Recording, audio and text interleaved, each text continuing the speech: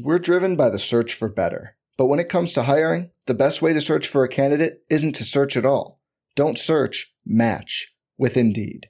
Indeed is your matching and hiring platform with over 350 million global monthly visitors, according to Indeed data, and a matching engine that helps you find quality candidates fast.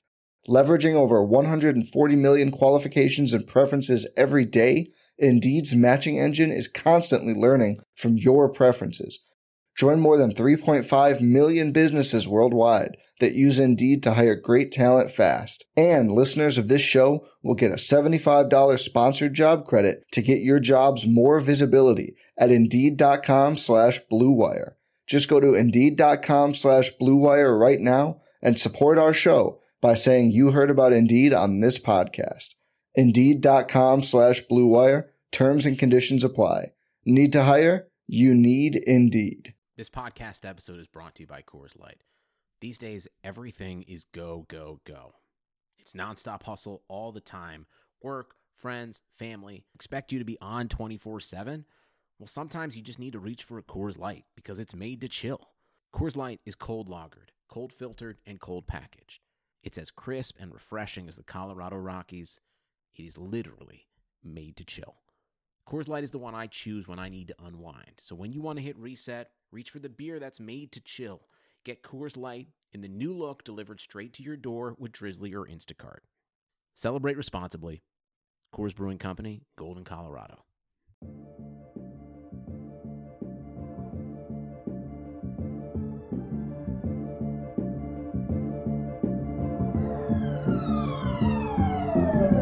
the hands of Waiters, 3 seconds left for 3 in the win.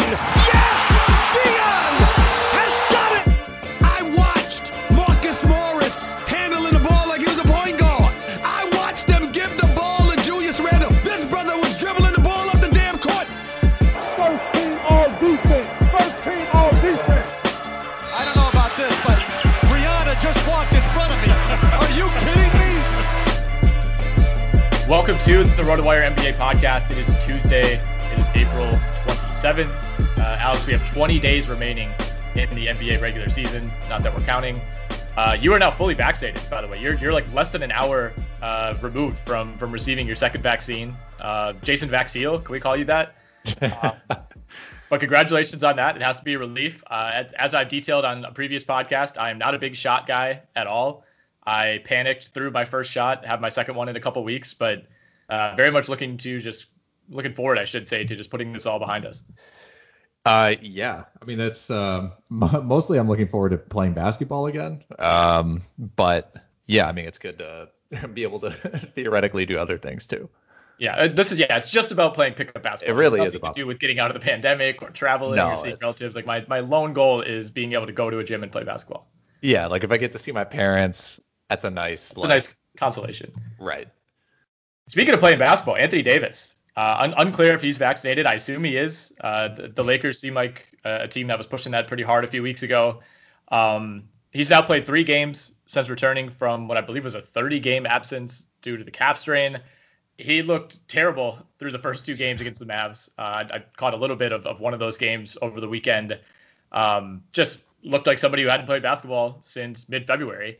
And I thought he looked a lot better against a much worse, of course, Orlando Magic team starting Wendell Carter at center last night. But the Lakers fell behind early, battled back, and Davis was a big reason for that. At the same time, I mean, it's interesting watching Kevin Durant, who, misses chunks of time, comes back, scores like 35 points in 25 minutes, like it's no big deal. Like Davis, to me, is a player that I'm not surprised that he's a little rusty. I'm not surprised that it's probably going to take him several weeks to get back to where he was. That's just kind of always the guy that he's been. But I think he's going to have enough time here. Had it dragged out another week or two, you start to maybe get worried about what he looks like for round 1. But I mean, he's going to have another, in theory, 10 to 12 more games to work his way back into shape before the playoffs. And I thought it was interesting yesterday. Frank Vogel said they don't plan to sit him at all down the stretch. And I think looking at the schedule right now, I think 8 of the Lakers' final 9 games are back-to-backs. So basically the entire month of May, they're just playing back-to-back after back-to-back. So kind of surprising that they won't be sitting Davis, or at least they say they won't be sitting Davis for one half of those. That is really surprising. I mean, I understand they want to get him, I guess back in a rhythm. And I mean, if they're treating him, I mean, if he's, I mean, I guess that's kind of implying that he's 100% healthy, right? Like he might be rusty, but that's essentially what Vogel's saying is like he's healthy, like he's ready to go. So I think, yeah, now for them it just comes down to like getting LeBron back, hopefully within the, so he can play at least a couple games before the playoffs start. Yeah, I think that's the main takeaway is that he was supposed to have a 15-minute limit for his first 2 games back. They were very public about that in the week before he returned. He played 17 minutes at his first game back and then played 28 minutes right away 2 nights later. And then he was up to 31 last night. So I think that's the major takeaway. Making it through a 3-game stretch in 4 days or 6 days and, not having any lingering pain, not retweaking that calf. I mean, he looked really athletic, had a couple really aggressive plays last night against Orlando. I think that's the main thing for the Lakers.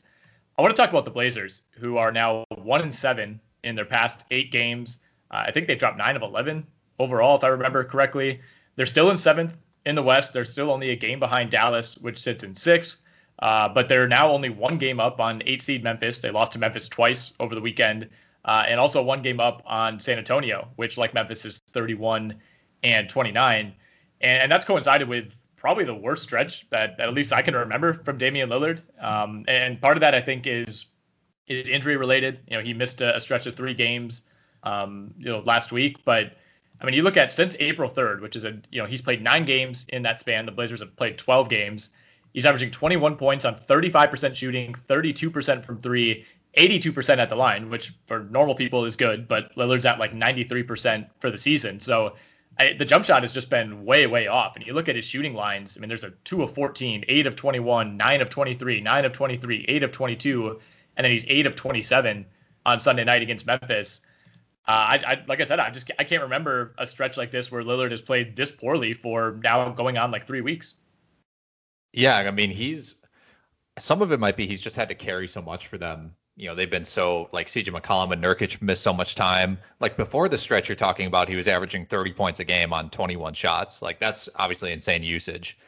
And like so much of the Blazers' success, rides on his shoulders, which is crazy because it's not like they're, especially right now, their team is not bad. They've had Nurkic back for most of these games.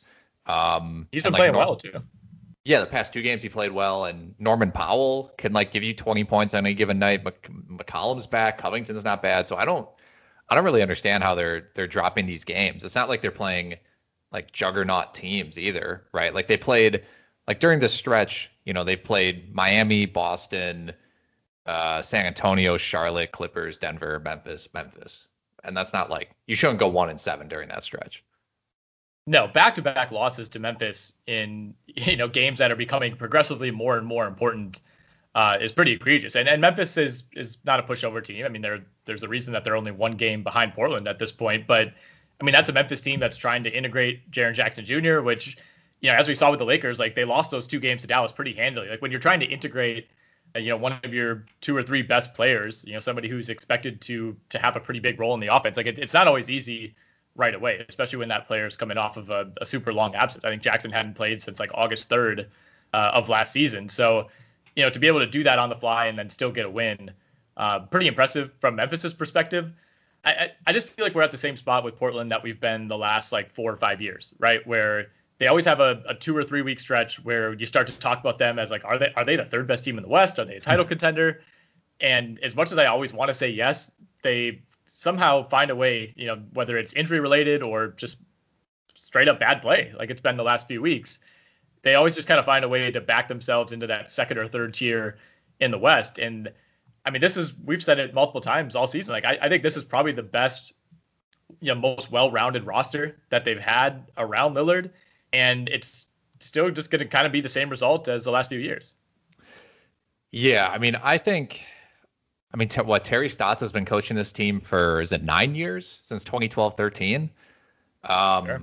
And I feel like over the past few years, like people are just, they went to the Western Conference Finals, and that was really good, in 2018-19, but I think you have to kind of start asking questions about how much longer Terry Stotts is going to be there. Because it's not, most coaches do not. First of all, 9 years is a really long time for an NBA coach, and I understand regular season success and getting into the playoffs is important, and that helps guys keep their jobs. But it's not that often that a guy is going to coach a team for a decade, and that team never makes the NBA Finals.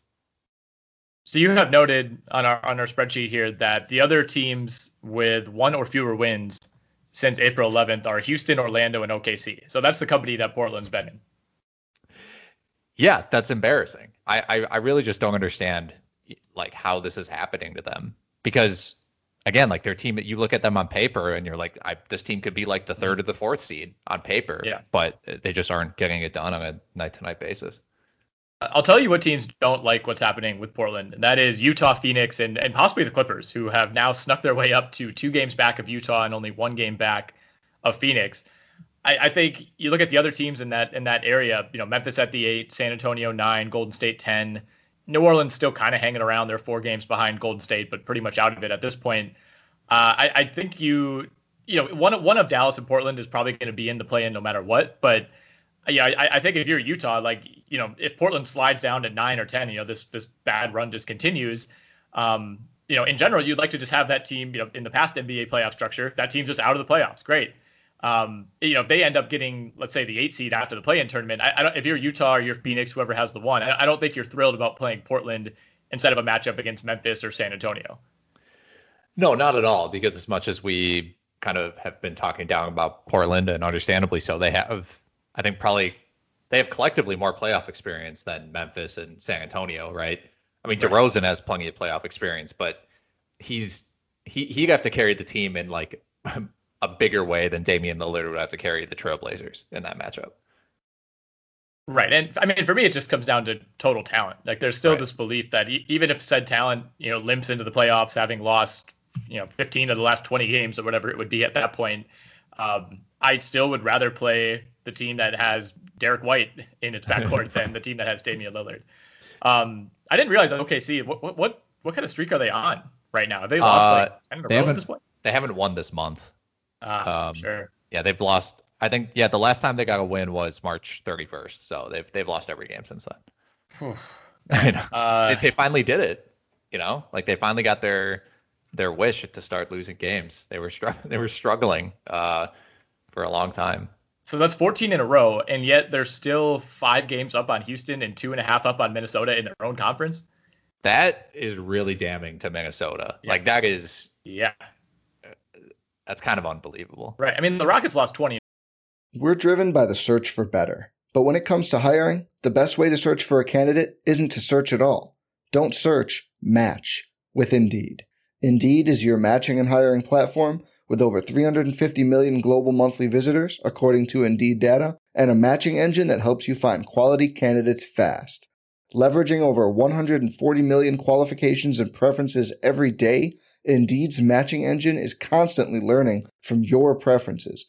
Join more than 3.5 million businesses worldwide that use Indeed to hire great talent fast. And listeners of this show will get a $75 sponsored job credit to get your jobs more visibility at Indeed.com/Blue Wire.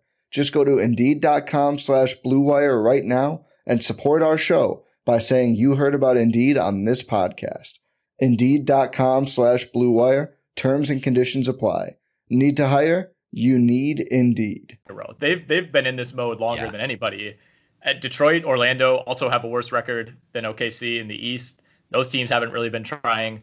OKC is just in like a complete opposite scenario of Minnesota. Where like they've since game 1 have been trying to lose as much as possible, but they're too well coached and they have too good of a roster. Minnesota has been trying to win every single game and is 18-44. Minnesota's been like okay lately. I mean, really since they switched coaches, they've been not god awful. Yeah. They're 5-4 during this like stretch that we're talking about since April 11th, but I think they're still bringing D'Angelo Russell off the bench, right? Like $30 million to come off the bench. Like my geez. Yes. Let's see. I'm debating if I wanted to talk about. Let's just talk about Minnesota now. So Golden State has Minnesota's top 3 protected pick for this year. We know that pick becomes unprotected in 2022 if it rolls over. So if Minnesota picks in the top 3 this year, it becomes unprotected in 2022. If you're Minnesota, what path do you prefer here? Because we're going on like year 10 of them being like, all right, next year, we'll bring in another guy, we'll sign another free agent, and then we'll challenge for the 8. What about anything that's happened this season would lead you to believe that Minnesota is not a bottom 5 team next year again? Nothing. Exactly. I mean, they would have to sign somebody. Yeah. Right. So like, let's say they pick second this year, they keep the pick. All of a sudden, their 2022 pick is going to Golden State no matter what.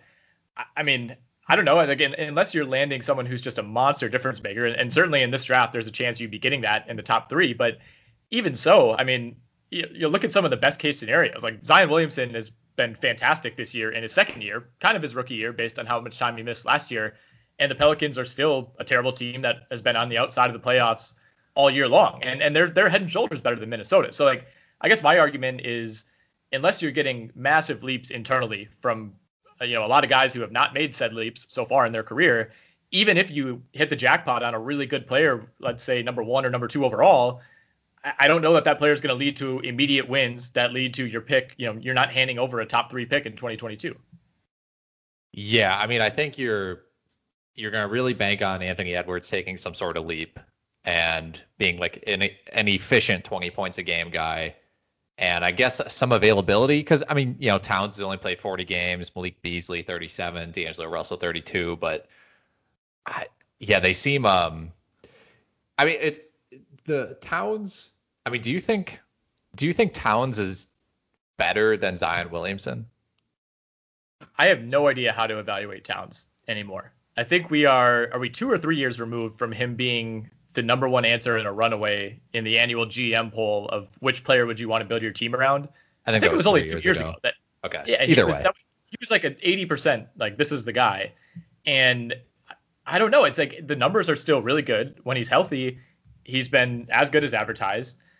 He's missed significantly more time these last couple of years than he did early on. And that's been a huge factor. But I don't know. It's like even when he was healthy, they with the exception of the year that they had Jimmy Butler, even though he was putting up 25 and 12 and 2 blocks and draining a bunch of threes, it never really seemed to matter. And he's never had a great supporting cast around him. But the team they have around him now, I don't. If you're basically running it back next year with Russell and Beasley and Edwards, I don't really know that I expect any of those guys, other than maybe Edwards, to take a big step forward that actually leads to wins. Yeah, like I guess I just don't know. Like I think he's kind of in the same situation as Anthony Davis. And this is something I said before where it's like he's probably not a number 1 guy, and everything, like the team has to be built perfectly around him for him to succeed in that way. Like he's probably, the most overqualified number 2 guy. It's like Anthony Davis, right? Like you put him with LeBron, great things happen. Like if we had, if Towns was there in Dallas instead of Porzingis or something, this would be, I think we'd be having a different conversation about like Karl Anthony Towns' impact. But I think he's great, but it's just, again, I'm not sure he's like the ideal number 1 guy because, we don't really see centers that often be true number 1 guys. Like Embiid and Jokic are exceptions, but they're like all-time greats already, right? And I don't. Exactly. Towns would have to like basically turn into Jokic, Yeah, I think for a modern center to be that guy, you have to have an ultra elite skill. And for Jokic, it's passing and playmaking. And for Embiid, it's defense, right? And obviously they're very good at everything else too, and that's what makes them already these all-time great players.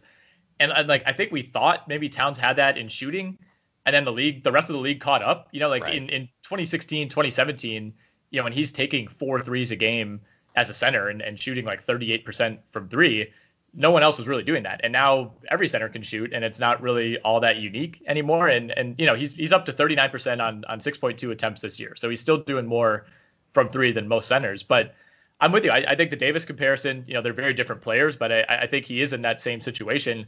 I think the thing with Davis is that he's so dominant on defense, and that was the case in New Orleans as well, that I think there's a little bit more of a case that he could be the number 1 guy.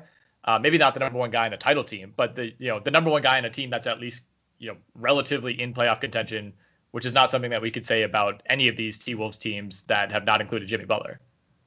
Right. Yeah. And again, like the draft picks they won't cure that problem. Right. So my overarching argument is that they're in big trouble. You're either surrendering you're either surrendering like the 4th or 5th pick this year in a draft that has 4 or 5 really good players at the top, or you're probably forking over somewhere between the 2nd and 6th pick next year, because and even so, like, who are you adding this year? Like, obviously you'll take another top 3 pick and add them to that roster, but I mean, you kind of have your point guard of the future, at least in their belief in Russell. You now have your 2 in Edwards. I'm a big proponent of not drafting for need at the top of the NBA draft, but I mean, they're in this weird situation where they're a terrible team, and yet they have the roster that they thought was going to be good. Yeah, I mean, there were people who thought this team would be decent, and I understand why, but I also thought a lot of that was, a lot of the hype ended up being from D'Angelo Russell getting there, right? And people just overestimating how good D'Angelo Russell is. Yeah, I think that's fair. I mean, the Malik Beasley situation, it's like that's who they believe is their 2 guard of the future. And, I guess is Edwards then your 3 of the future? And then if that's the case, you have 4 of your future starters locked up right now on a team that has like 20 wins. Right. And those guys are not all 20 years old. No, this is a pretty bad spot. Yeah. The Bulls are in a similar situation. A little bit further along in their timeline, just because the player they acquired at the deadline is in his 30s. So that's the saving grace, I guess, with Minnesota. Is Towns is young, he's under contract. Obviously, that hasn't stopped some players from trying to wiggle their way out of town in the past. But I mean, Chicago is entering almost a worst case scenario with the Wendell Carter trade and the picks that were involved in that. So both of those for 2021 and 2022 going to Orlando are top 4 protected. And, Chicago is right now on the outside looking in as far as making the playoffs. They're definitely not bad enough right now to feel good about their chances to have a top 4 pick. I think right now their most likely outcome is to pick 7th or 8th. So, there's a pretty good chance that you're handing over like the best pick possible to Orlando. And then, much like Minnesota, what about anything that we've seen over the last month since the trade deadline would make you believe that Chicago has a pathway to being significantly better next season when you're also, probably handing over your 1st round pick? It's been bad. And it's been bad when it's like they clearly play better with Thad Young and Garrett Temple out there. Like it's not a secret. Like everyone kind of knows that's what's going on. And I looked up like the Levine Vucevic minutes have been awful. Also, they're minus 13 points per 100 possessions when they share the court together, and that's in 500 possessions. Like that's not some random small sample size thing. They've been awful together. And like, yeah, maybe some of that is, they're getting like, they're both really high usage guys who've kind of been used to having a team to themselves, and now they have to work together. But man, like, yeah, they're in a bad spot with this trade, because especially, part of it too is just it's bad optics, because Wendell Carter has looked like awesome for Orlando. Yeah, by Wendell Carter standards, he's looked awesome. Yes. That was just such an obvious change of scenery situation, though, right? Where like I don't think anybody out there was like, Wendell Carter sucks, he's a full on bust. It was like he's just in a bad spot here, and and Markkanen is kind of going down that path as well. But much like Minnesota, they kind of built this team, I think, to not contend for a title, obviously, but to be ready to compete for a playoff spot this year. And it's maybe not a finished product, but you don't have a lot of wiggle room now.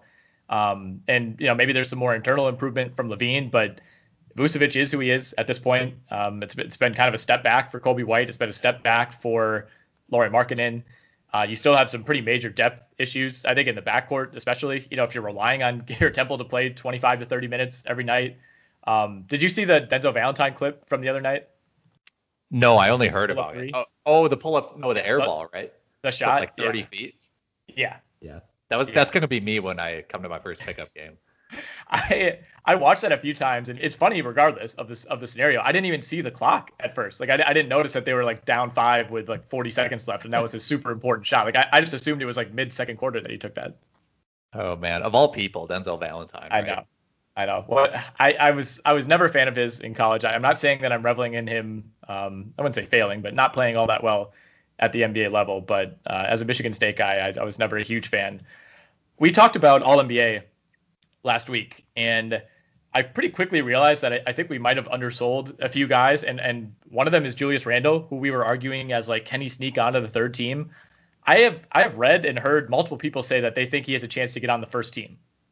I don't know that that's possible, but when you start to think about it and how much certain voters might weigh like the games played argument, and he's going to have 20 more games than a lot of the guys he's competing against, like it's not all that far-fetched to me.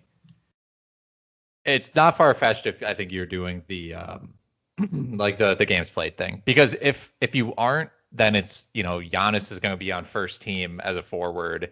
Yep. And then I think if games played weren't an issue, I think that you have plenty of other options. You have LeBron as an option, you have Jimmy Butler as an option, you have Kawhi Leonard, you even have Zion. But hey, I mean, the guy's leading the league in minutes for a team that's, overperforming relative to expectations. And I think that's part of it too, right? Like they want to give. Oh, for sure. People want to give these awards to guys who are A, available, and B, on good teams. And he's on both. He's doing both of those things. Right. And I think part of it too is, Durant's out of the equation. He's just missed too much time. I mean, he's missed more time than the other guys that we're talking about who've missed too much time. I mean, Tatum has just been so up and down. It doesn't feel like a first team All NBA season from him at all. The guy who's actually, I think, made some hay in this discussion and maybe has a chance to sneak on is Paul George.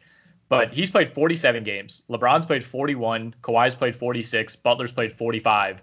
Randle right now is at 61. And there's a pretty good chance he's going to play them all the rest of the way. So he would be at 71. And I mean, Kawhi's currently hurt. LeBron's at least another week away. Butler's kind of in and out on virtually any night. Same with Paul George. Like, I mean, there's a pretty good chance that we could be looking at a like 15 to 20 game gap, which to me, if the Knicks finish with like the 4 seed in the East and Julius Randle plays 20 more games than all the other contenders, it would still seem weird. I think 5 years from now we'd kind of laugh at it, but I wouldn't have that big of a problem with it, because to me that's a big enough gap in games played. Yeah, I mean, I think I'd be all right with it. 20 games is a lot to make up that gap, and like, I mean, obviously I don't vote for All NBA. I think. Wait, what? Yeah, I know. I think it would be more. Like, I think I would take All NBA more as like who are the best players in the league, and unless they played like half the games, then they should qualify and kind of be where they like deserve to be in my head. Like, for sure. I wouldn't take that into account as much as I would for like MVP, for example. And in that case, I don't think I think I might have Randle on my third team or my second team. I don't think I'd put him on my first, but if he ends up there, I can understand it, and it would kind of tell the story of the season, right? Which is part of the awards. It's like, you should be able to look back and say kind of like what was going on that year. Exactly. That's exactly how I view it. I almost like it as more of a, something to look back at in 5 or 10 years as something to study in the moment. Like I love looking back at, I'm on the Basketball Reference page right now, looking at like 2011-12 All NBA first team: Dwight Howard, Kevin Durant, LeBron James, Kobe Bryant, Chris Paul. Like that's, I don't have like a super clear memory of everything that happened in that season 10 years ago, but looking back at that is like, oh, okay, these guys were the 5 best players that year. And I think having Julius Randle on the first team, it's a very memorable season that he's had, but I'm totally with you. I like it as more of a, kind of a total body of work type of thing of like, this is kind of our unofficial rankings, for the season that, ESPN, Sports Illustrated, Bleacher Report, everybody publishes their top 50 players in the league or whatever it is. But like, this is kind of the official standard that people will look at 20 years from now when we don't have all the same context. If he wasn't basically a lock to win Most Improved Player, I would maybe consider it more. But I think he's basically going to win that award, and that historically I think will be his recognition. Is you can put him on third team All NBA and he won Most Improved Player, and people will understand what happened. Yeah. Well, what's interesting is if you don't buy into the games played argument, then he might slide down to third team, because I read off all those guys who have had probably better game by game seasons. It's like, if you're not willing to put him ahead of LeBron, then how can you justify putting him ahead of Butler and Kawhi, who've basically played the same number of games as LeBron? Right. Exactly. The closest example I can think of to something like this, where it's just like, I guess this guy he's been that good, is Isaiah Thomas in 2016-17. And he ended up making second team. Obviously a guy that had been really nowhere near that level throughout his career. And I think to me that felt right. It would have been weird to put him on first team over Harden or Westbrook that year. And as I recall, I don't think there was much of a push for that. No, did he get 5th MVP that year too? I think he did. Man, he did. I'm looking it up. Yeah, he got 5th in MVP. My memory of that season, I think it was in the playoffs when that was one of the years the Cavs just kind of ripped through Boston, of him like kind of diving at LeBron. I think when he was going up for a dunk, and there's that still photo where it looks like a lion attacking a gazelle or something. It was just so hopeless. I'm trying to find his MVP voting history here. Yes, he finished 5th in 2016-17. So that was the Westbrook year. Yeah, it was over Curry. Yeah, it was Westbrook, Harden, Kawhi, LeBron, Isaiah. No first place votes, but yeah, not a bad total for a guy who had really never been in that discussion. I want to finish out with this question. Which team right now that's currently in the bottom 7, and I will admit this is kind of an arbitrary cutoff point, and you'll see why, but which bottom 7 team right now has the best chance to make the playoffs in 2021-2022? So those teams are Houston, Minnesota, Orlando, Detroit, Oklahoma City, Cleveland, and Sacramento. This is tough. I think it's between Cleveland and Sacramento. The answer could also be they're all bad and none of them will make the playoffs. Right. That may be the real answer. I think, I want to say Sacramento, but then you have to consider it's the Western Conference. Right, exactly. And who's dropping out. And so I think maybe it is Cleveland. I mean, Garland and Sexton have been pretty good, and they have Jared Allen now, but the Kevin Love situation's out of control.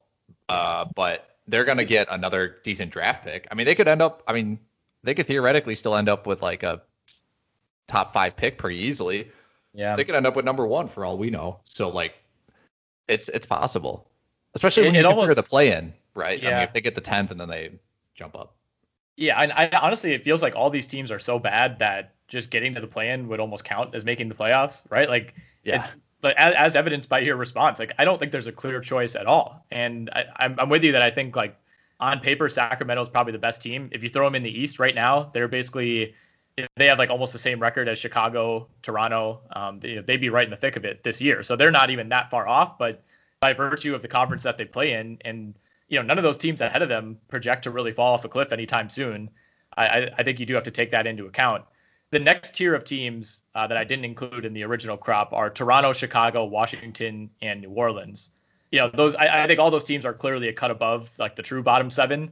But is there any of those 4 that really sticks out to you as maybe a team that you'd feel pretty good about getting the 7 or the 8 next year?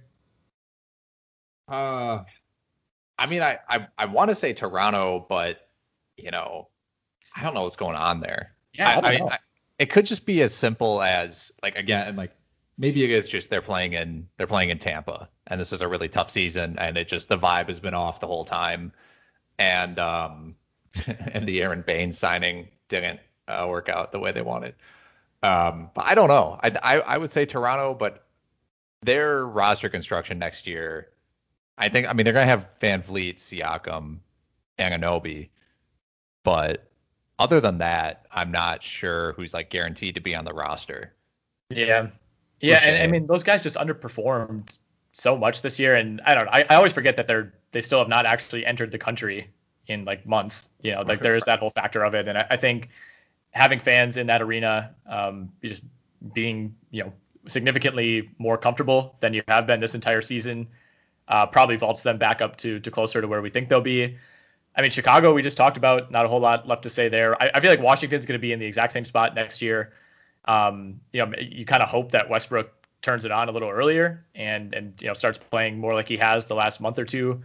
Obviously, they got off to a terrible start, and same with New Orleans. Like I think New Orleans and Washington are, I wouldn't say they're mirror images of each other by any means, but I mean, New Orleans has had the exact same season this year as last year, and you're potentially losing Lonzo. There's, I think, some pretty major internal issues as far as, the coaching staff relating to that roster. Like, obviously you have Zion, you have Ingram, you feel good about that, but there's a lot more to it. And I don't really know that they're going to take a huge step forward next year unless Zion, really, really elevates his game and becomes like a true superstar.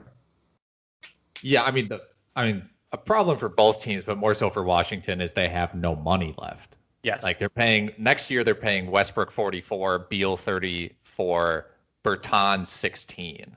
So the rest of their money, they can't sign free agents. Like it's really tough for them. The Pelicans have a little more flexibility, partially because Zion's still in his rookie deal. Bledsoe is essentially an expiring contract next year. He has like a non-guarantee for 22, 23. The Steven Adams contract, man, I don't even know if we're able to talk about that. They're such a bizarre team right now that it feels like if you had the option between let's keep this team the same or let's give you a team that has only 75% of the talent, but is just like randomly just another group of players, or like a group of players that fit better but only have 75% of the talent, I feel like they would like take that in a heartbeat. Yeah, I mean, one of the things I wanted to hit on, and we'll probably get to this next week, is which teams were the most surprising positively and negatively this season, and I think New Orleans would be the answer for a lot of people. They would definitely be in my top 2 or 3. Like I love like almost every player on that roster I like individually, but the fit has just been terrible. And yeah, I feel like we've been over this so many times this year, but like Zion's having a monster year. Brandon Ingram has been pretty close to what he was last year. It's not like Steven Adams has been terrible. Like he's been Steven Adams. Lonzo Ball has played stretches this year that he's looked the best at any point in his career. Like it's not like they've had these crazy extenuating circumstances where, guys are missing games or you have games postponed due to COVID. Like it's been relatively smooth sailing for them, compared to a lot of teams in the league. And despite that, I mean, they just find ways to lose games. It really is kind of unbelievable how good Zion's been. Like I really can't get enough of it. It's like I said, like I think he has an argument that he's better than Karl Anthony Towns already. Sure. I just want more dunks out of him. That's all. That's been the one thing that's missing is like, he has the alley oops every now and then, but I mean, I want more like breakaway windmill 360s like that. I think that's the next phase. Yeah, he has 117 dunks this year in 56 games. That's solid, 2 a game. But a lot of his are just like he gets the offensive board, he goes up, or it's just like an easy someone pocket pass and he just goes up and dunks it. He hasn't like annihilated too many people. I think he only has like 3 legitimate poster dunks in his career. And this sounds weird to say, he's been a monster disappointment relative to his high school mixtapes. I mean, like that, he's like the greatest high school dunker bar none. And we've gotten like 2 or 3 like, whoa, I have to share this with all my friends right away type of dunks. Whereas I thought we'd be getting those like every night. Yeah, it makes me wonder if all those rims were 10 feet high. I'm sure you and I have been in some gyms. We have a particularly suspect gym that we've played roto hoops at that I'm pretty sure the rims are like 9'9". Yeah. I'll be spending some time in South Carolina next month, so I'll see if I can maybe head over. I think he's from like Spartanburg, and do a little bit of on the scene investigating. One more thing as we talk about these teams that could improve for next season. You said like Washington's basically capped out. Minnesota's kind of made their moves. At the same time, what is there really like a franchise changing free agent that's even going to be available this summer? I mean, I guess Kyle Lowry, but you would expect Kawhi Leonard to stay put. You expect Chris Paul, Mike Conley.